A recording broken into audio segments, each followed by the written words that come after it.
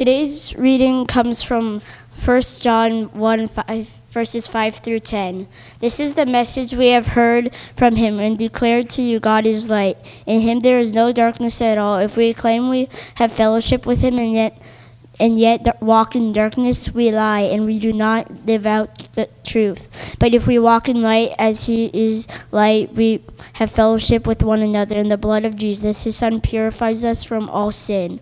If we claim to be without sin, we deceive ourselves. The truth is not in us. If we confess our sins, he is faithful and just and will forgive us our sins and purify us to make all unrighteousness. If we claim we have not sinned, we make him out to be a liar, and the world is not in us. This is the word of the Lord. Be to God. You can have a seat. Stand. He did his hair especially for you guys this morning.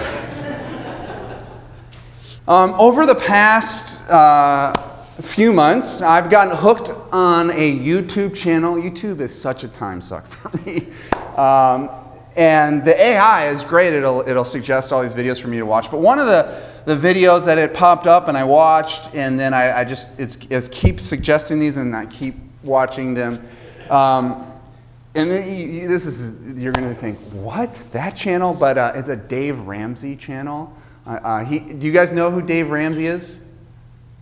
No? Couple people? Three, I see 3 heads or hands nodding. So he's sort of like a financial planner who has created this educational system to help people get control of their out-of-control financial lives. He's a Christian, and his financial advice stems from his faith and principles that he sees in the Bible. And his kind of underlying principle that undergirds everything that he does is he believes that everything that we have belongs to God, and that we are stewards of what is God's and is on loan to us. But ultimately it's God's, and so we have this responsibility for the way we manage our financial lives.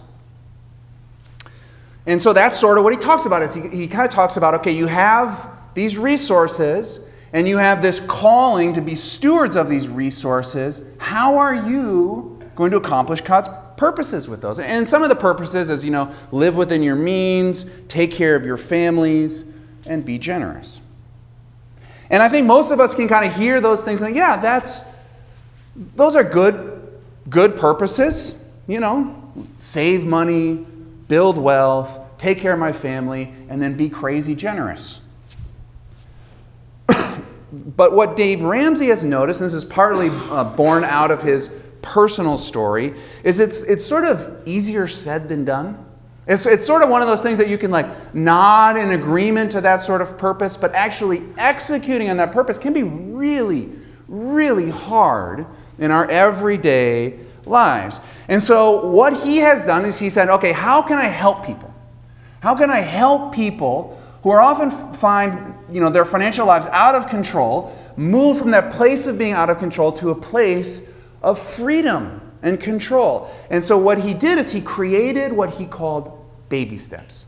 You just take one little step at a time. And if you take these baby steps, over time, it can take a long time to get through all the baby steps, but if you stick to the plan and follow the steps, you will eventually get to this place where you're living within your means, where you're able to take care of your family, and you can be generous.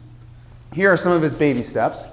And by the way, the sermon's not really about this. This is sort of just in my intro. But if anybody is interested in doing something like this, I'd be happy for New City to launch. It's called Financial Peace University. Just do a small group around this sometime this spring. But so the first thing is just save $1,000. That's a baby step. That's the first baby step. In order to do this, you got to create a budget,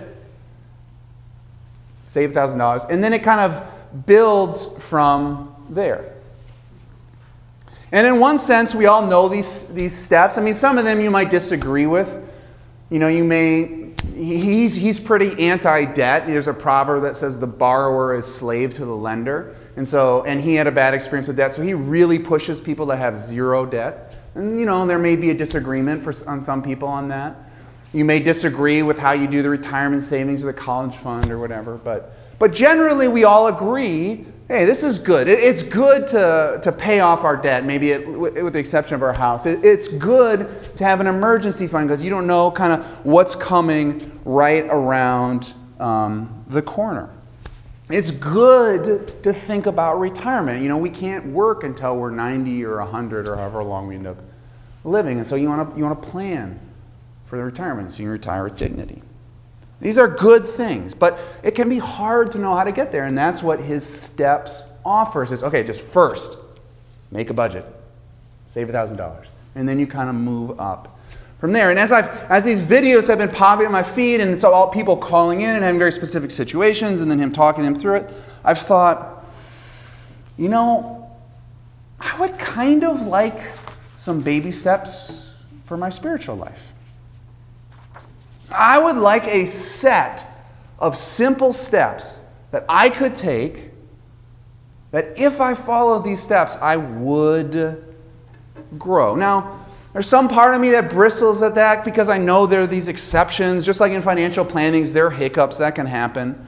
But on a basic level, on a super basic level, there's some core principles of life in our financial lives and in our spiritual lives that you and I need to accept and follow if we're going to grow.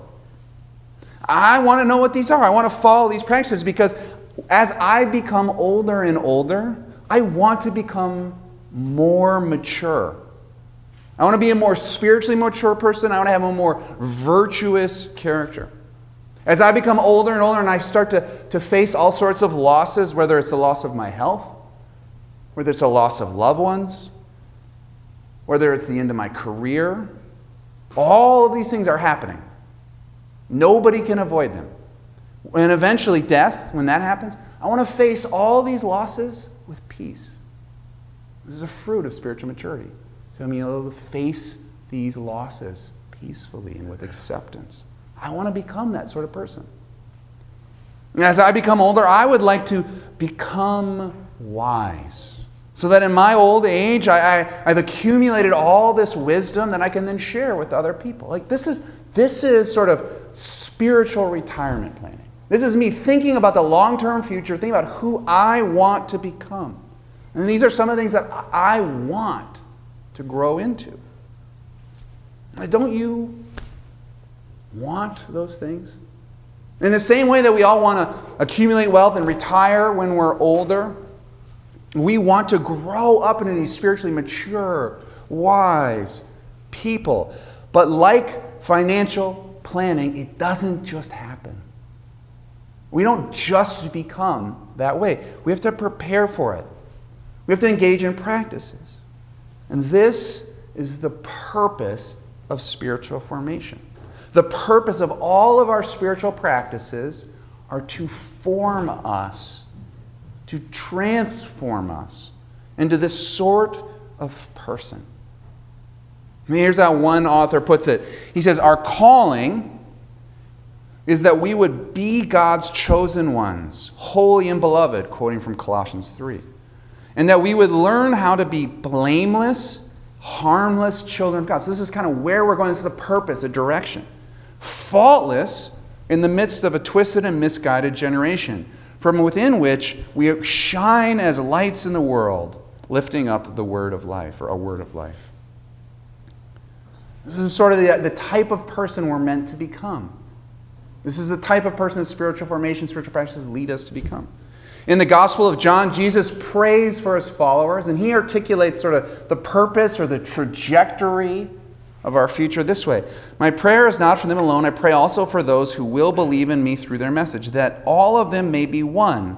Father, just as you are in me and I am in you, may they also be in us, that the world may believe that you have sent me. So this idea that the goal of spiritual formation, transformation, is being united, union with God, and our inner being so intimately close with God.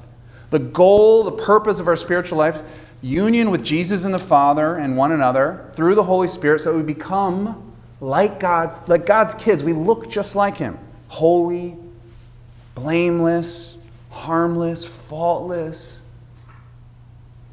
And as we do that, we bear witness that Jesus is God's Son in this dark and depraved world. So in other words, there's a purpose for financial planning. The purpose for our spiritual planning is that we become the sorts of people that are united to God and look like Him. And today we're starting a new sermon series because this is the new year, where we're going to consider some of the steps that we can take to get there. In the same way that getting to that financial future that we want requires some real intentional work and planning and steps, our spiritual lives also require intentional work, steps, and practices. And that's what we're going to be talking about. What are like the core things you have to do? What are the things you absolutely have to do as a Christian if you want to grow spiritually? These are non-negotiables. And according to John, in the passage that Dan read for us, the first and most basic step that you must take, you have to confess your sins. In our passage, John makes it clear just how foundational this practice is. If the goal is union with God, this sort of intimacy with God, then he wants us to see how crucial confession is for achieving union. He said that God is light, and in Him there is no darkness. He says when we sin and then refuse to confess our sin, we're trying to bring darkness into light. It's not the fact that we sin that keeps us separated from God. The thing that keeps us separated from God in this passage is our refusal to confess our sin. God is super eager to forgive our sin. He is ready to forgive us. This is the mission of Jesus. But in this passage, it's our refusal to tell the truth about our sin that keeps us in darkness. It's like God is just right there waiting, but we're clinging, hiding this darkness. So for this reason, the first baby step that we have to take, the first foundational step that we have to take if you want to grow spiritually, is to confess your sins. And despite the simplicity of this step, few of us want to take it. In the financial planning world, the first baby step that Dave Ramsey had was to save $1,000. And it's simple. You can save $1,000. Depending on how much you make is going to depend how long it's going to take to save $1,000, but any of us can do it. We can all create a budget where we segment out how much we make, where it's going to go, and how much we're going to save. It's really one of the more simple parts of financial planning. It's not like going out and trying to research and pick stocks. It's not like trying to write a will. Creating a budget is something every person can do, but it is really hard. That first baby step can be really hard because it's a reversal of the way that we have been living. In the same way, confessing our sins isn't complicated. Every one of us, you don't have to be a spiritual master to just name the wrong that you have done. You just have to say it out loud. But it's something like budgeting that we hate to do. When I need to confess my sins, I often hesitate. And I have this conversation in my head where I start to rationalize why I don't really need to confess my sin, right? I don't want to name it. And I especially don't want to look at it from all angles and tell the truth about it. Why I did it, what I did. It doesn't matter what my sin is. I don't want to talk about it or admit it or confess it. The other day, my youngest son, Luke, he's 5, he did something, I yelled at him. And about 30 minutes later, we were going somewhere in the car, and he said, "You know, Dad, when you yelled at me, that hurt my feelings. Are you going to say sorry now?" I smiled. And as moved as I was by his cuteness, I wanted to say, "No." There's still something in me. I resisted. naming my bad actions. Even to a 5-year-old who not only loves me, he's dependent on me. Doesn't matter if I confess or not, or it doesn't matter how much I admit that I've done something wrong. He can't go anywhere. He can't run away from me. There's just something in me that doesn't want to admit that I have made a mistake. I don't want to confess my sins. What is that? What is it in you and in me that is so resistant to name our sin, even when the person we are naming it to loves us so much? For me, I think it's just this deep fear of vulnerability. When I confess my sins, I feel vulnerable. And if I confess to my spouse that sometimes I'm lazy, I'm worried that that might be used against me, even though she would probably never do that. It still just feels vulnerable for me to admit that sort of deficiency of character. I don't like other people knowing my weak spots. Or if I confess to a friend something I did long ago, I tell the truth about that and how it affected me and this bad thing I did in my past, I'm afraid that person will forever view me differently and treat me differently. I'm worried that he'll look down on me. And in church, confessing your sin in church, you tried that? Christians can get so caught up in legalism and self-righteousness. And even like when we talk about, these programs for becoming spiritually mature, which we're talking about, sometimes the unintended consequences that we all get so serious about becoming good and so confident that this program works, that when it doesn't work for somebody or when somebody makes a mistake, it's just like, just don't tell me that, because that's sort of like can make me feel insecure about all this hard work that I'm doing to get better. And so there can be this pushing aside or shaming or even excommunicating people who are sinning and struggling and going through hard times. And I read an article the other day about this conservative community in Kansas. They're basically withdrawing from the world and forming their own little church community. Super conservative, have their own school. They've taken over the city government. Very strict. And one of the young girls who was growing up there kind of bristled at this authoritarian religious regime. And so she ran away and lived a life of sin for a little while. And then, thanks be to God, didn't want to go down that path of sin anymore. So she came back to the community, met with a priest, and was confessing her sins. And one of the sins that she confessed is that she knew a girl who got an abortion. She didn't get an abortion. She knew a girl who got an abortion. And this was so unforgivable for this priest. And he reasoned that you should have been able to stop her, so she was excommunicated from the community. This is the sort of thing Christians do. To a lesser degree, I've experienced the same thing. I've been in a small group. Maybe you've experienced something like this. And you have confessed your sins to the people in your small group. And things have changed. And people have gotten uncomfortable. And there's been emotional and relational running away from you. We're hesitant to confess our sins, so we've experienced the way telling the truth about ourselves can lead to abandonment and getting kicked out of community. Confession is risky because of this. Because we are vulnerable, and because people will often withdraw from us because they're grossed out by us, or for some other reason their own anxiety gets in the way, and so they need to push us away to feel better about themselves, we often avoid it.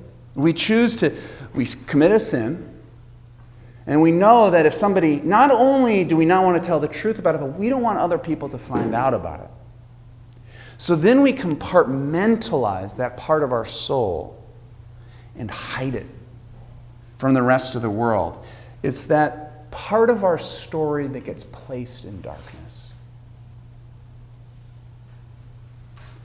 And what ends up happening, the more we do this, the more we have desires, engage in actions or behavior, and then deny them, compartmentalize them, and shove them into the deep, dark places of our soul.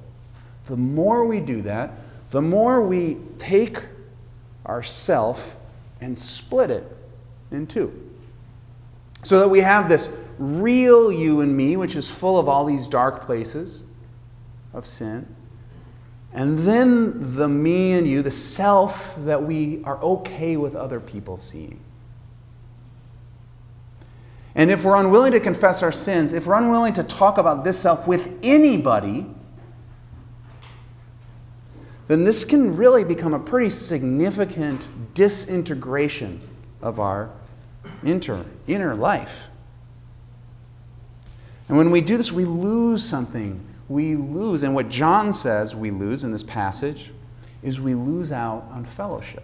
There's some dynamic that happens when you sin or when I sin, and then we hide that thing in darkness, unwilling to tell anybody. It affects our capacity to relate to people because we take a part of ourself and lock it away. So we have this fake self that we're holding out here, and this is the only self that people can see. So the relationships that we're having with people are based on a projected false self. So the level of intimacy that can happen is automatically very shallow. It's just this false self who's not really who we are that's in relationship with other people. John in verses 6 and 7, if you claim to have fellowship with him and yet walk in darkness, we lie and do not live out the truth. But if we walk in the light as he in the light, we have fellowship with one another, and the blood of Jesus, his son, purifies us from all sin. There is a way that unconfessed sin keeps us from community. This segmenting off of ourselves means that we miss out on intimacy and real relationships with others. In order to have fellowship with others, we need to confess. In order to live a life of love, we need to confess.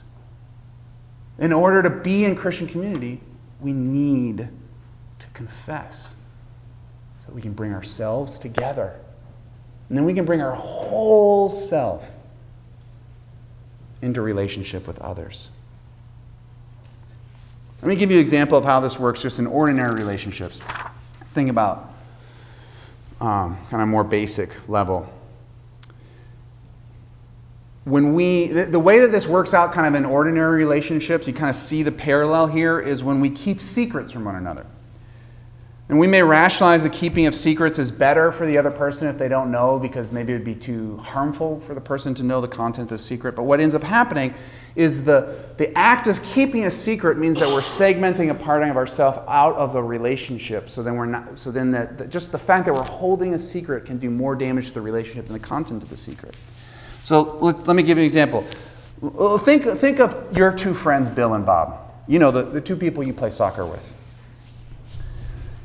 Now let's say your soccer team's doing really well. And you're going to win the championship, whatever that championship is. Now let's say that Bill takes you aside and tells you a secret. He tells you that he is tired of soccer and that he's going to quit possibly before the end of the season. But then he says, make sure you don't tell Bob. If he knows I'm going to quit, he might quit too. So you have to keep this secret. I needed to tell you, but you can't tell anybody about this. Make sure you don't tell Bob. Bill is asking you not to tell Bob about this secret. And later in that day, you go and get ice cream with Bill and Bob. And the presence of this secret will impact the way you relate to your friends, Bill and Bob. You'll tend to feel a little bit closer to Bill because you have this shared secret bond. And you'll tend to feel a little bit more distance from Bob because you have this secret that you can't tell him. And so just being near him causes you to feel the weight of the burden of holding on to this secret. And if this goes on for weeks into the season, increasingly you will avoid Bob. Because every time you're near Bob, the presence of the secret will weigh on you. Content of the secret's not that bad, but the fact that there is a secret can cause more damage to that relationship than the content of the secret. This is just a benign example of someone who you're playing soccer with who wants to quit a team and is worried it's going to upset some people. Now imagine how this plays out in workplaces. You see a coworker do something. In friendships. In marriages. in your family of origin. And secrets are kept for generations. Secrets transform the nature of our relationships with one another. Here's how one therapist describes their power. Keeping a secret can cause more problems than the content of the secret. When people know a secret, they tend to become more guarded and less open with related others. They have to be careful not to reveal the secret, and this becomes a primary focus in managing the relationship. Typically, they do this by distancing. Secret is different than, just not telling a person something. A secret is something you're actively hiding, something you're trying to keep in darkness from another person, pretending like it doesn't exist, and it becomes anxious. There's some anxiety around the other person discovering it. And when we carry secrets in relationships, the relationships always suffer. Secrets are the result of our unwillingness to confess and tell the truth about something. Keep us in darkness and keep us from having real fellowship with others. And the same is true with God. God is so willing to forgive our sin. But when we keep a secret from God, when we refuse to confess, the fact that we refuse to confess ends up creating more distance, much more distance in our relationship with God than the sin would. If we're unwilling to speak the truth about who we are, our relationship with God, there's not going to be spiritual growth. This is the first and most basic baby step. We have to tell the truth about ourselves. And if we can't do that, we're going to segment some part of us and keep it in darkness, and we're going to experience separation from the light as we cling to the darkness. But when we confess our sin, John wants us to know you can have confidence that if you take that dark thing and bring it before God, you will be met with forgiveness. He makes this clear by making this if-then statement. If we confess, then this will happen. And he grounds the then in who God is, not in what we do. So it's not like if you confess good enough, God will forgive you. Or if you've done 10 nice things that day and then confess your sins, God will sin. He says, if we confess our sins, he will forgive us because he is faithful and just. So the guarantee that we will be forgiven is rooted firmly in who God is, not us. This is a point of emphasis in the Greek. He just wants us to understand it's all because God is so faithful and so just. He keeps his, which basically just means he keeps his promise. This is hard for us to know, experience, believe. And so in order to fully experience this confession and then forgiveness experience, we often need to do it with somebody else. Now, sometimes, sin, you can just kind of do a little quick prayer to God. But a lot of times, especially if it continues to weigh on you, you need to actually tell it to somebody else. In the same way that committing a sin and then keeping it in hiding and refusing to confess it can cause isolation and lack of fellowship. The way that we experience a restoration with God and others is then by telling a real person. You don't have to tell everybody, but you have to tell somebody. Because my sin cuts me off from fellowship with God and others, I experience restoration as I confess my sin to somebody else who serves as a representative of God. This can be a pastor, spiritual director, can be a trusted Christian friend. But when you choose who you're going to confess your sins to, it shouldn't be just anybody. The importance is that they understand, not just know in their head, but experientially understand the gospel. That God sent his son Jesus to die for our sins so that we can have fellowship with him. That they know this in their bones. So that when you speak your sins to them, they're not going to run away. They're not going to tell you what you did wrong or how you can fix it. You will be met with grace. They can represent God's mercy to you. A few weeks ago, I did this. I confessed something to my spiritual director. And when I had finished, every time I'm in spiritual director, I'm confessing something. If only because I'm telling the truth about who I am with somebody. And there's very few people that I can tell the full truth about myself to. But this time I was confessing something. I was like, this was bad. I shouldn't have done this. And he stops and he says, from all accounts, it seems to me that God is much more merciful than we can even imagine.